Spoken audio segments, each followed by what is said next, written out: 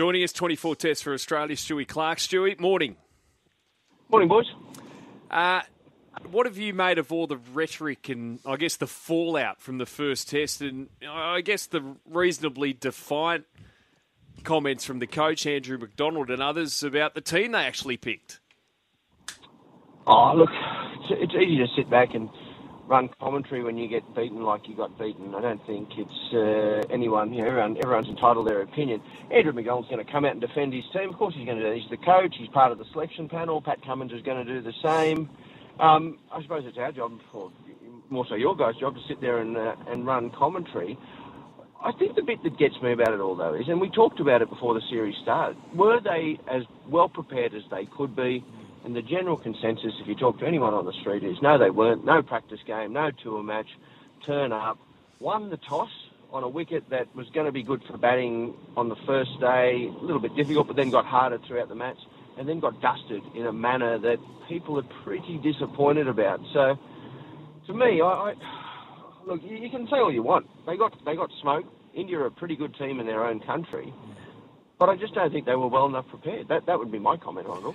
Stewie, what do we do then with the 11, assuming, we know Hazelwood's not fit, Stark, big question mark, and Cameron Green, big question mark. Assuming those two don't pull up fit, if I'm reading it correctly, I think Andrew McDonald's saying they're going to play the same team. Well, I think that they obviously... Todd Murphy obviously did really well, so you can't leave him out of the team from a bowling point of view. I thought Scott Boland bowled really well, didn't get any wickets. Paddy Cummins looked a bit underdone in his first spell and got better throughout the match. I don't understand the Travis Head thing. That's confusing. I know his record isn't great against spin, but look, some of the other guys haven't got a great record either. I'd be getting him back into the team. Now, where? I would have had him in there in place of Matthew Renshaw. Will they go? Do you think they've got it in them to leave Warner out? I know people have been calling for maybe David Warner to be left out. I'm not so sure I'd do that at the moment, given you've been beaten by so many. I know Kuhneman's flying over there. He watched a little bit of him bowl in domestic cricket. He's a pretty good bowler, and he would be hard work, and he offers a little bit of variety. But that means you've got to either play three spinners, which I'm not sure they're going to do that, or you've got to leave out. You'd want to say you've got to leave out Nathan Lyon. I'm pretty sure they're not going to do that. So I think they've painted themselves into a corner where very difficult to change the team. That's exactly what you've been saying, Pup, isn't it? This is why I think if they started with their, like Travis said at number 5, right? If they start with him and it doesn't work, then you can make a change. Now, they either shoot themselves in the foot if they drop Matt Renshaw because they say, okay, we made a mistake, which Andrew McDonald's come out and said we haven't made a mistake. And to bring... It's just...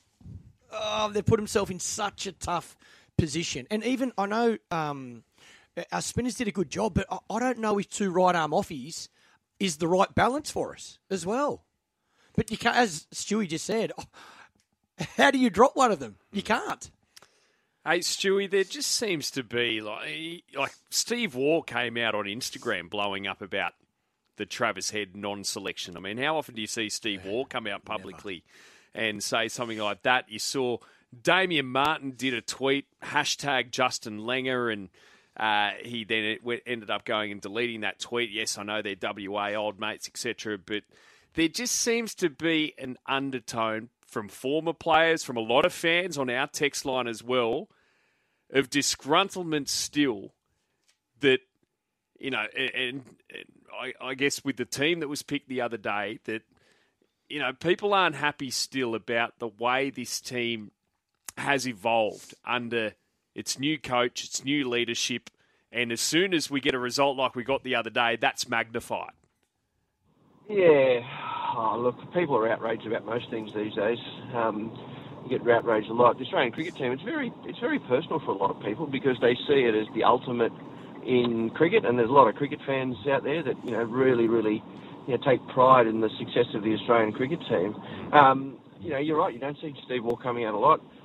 You don't even hear from Derek a lot up there in the Gold Coast. You don't even know Damien Martin, what he's up to. But look, you sit here and bag the Australian cricket team, and I just don't know whether that's going to achieve anything because Andrew McDonald, Pat Cummins, they've got a plan in place. I agree. I mean, I'm sort of going back to what we said before. And they've painted themselves into such a corner now that they're almost stuck. And unless they get some injury relief, i.e. Stark and Cameron Green come back, I can't see how they can make any changes without looking like, either there's a massive overreaction to what happened in the first game, or two, accepting that they got it wrong. And I don't think they want to do either of those. Well, most importantly then, buddy, can we win this second test in Delhi? How long ago did India lose? 1987. 1987, the last time India lost in Delhi. Can we win this test match?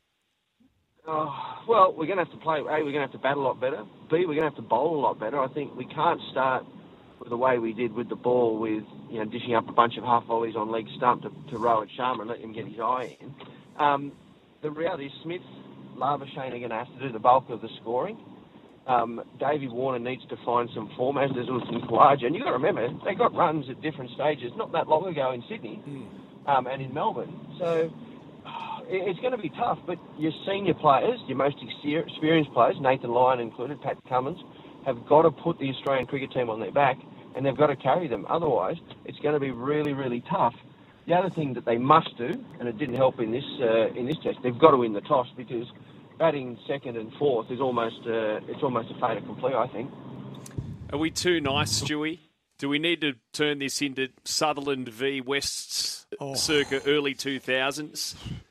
No, it might have been earlier than that. It might have been 1996, I reckon, when Stewie tried to rip my head off as a kid. Might have been late 90s.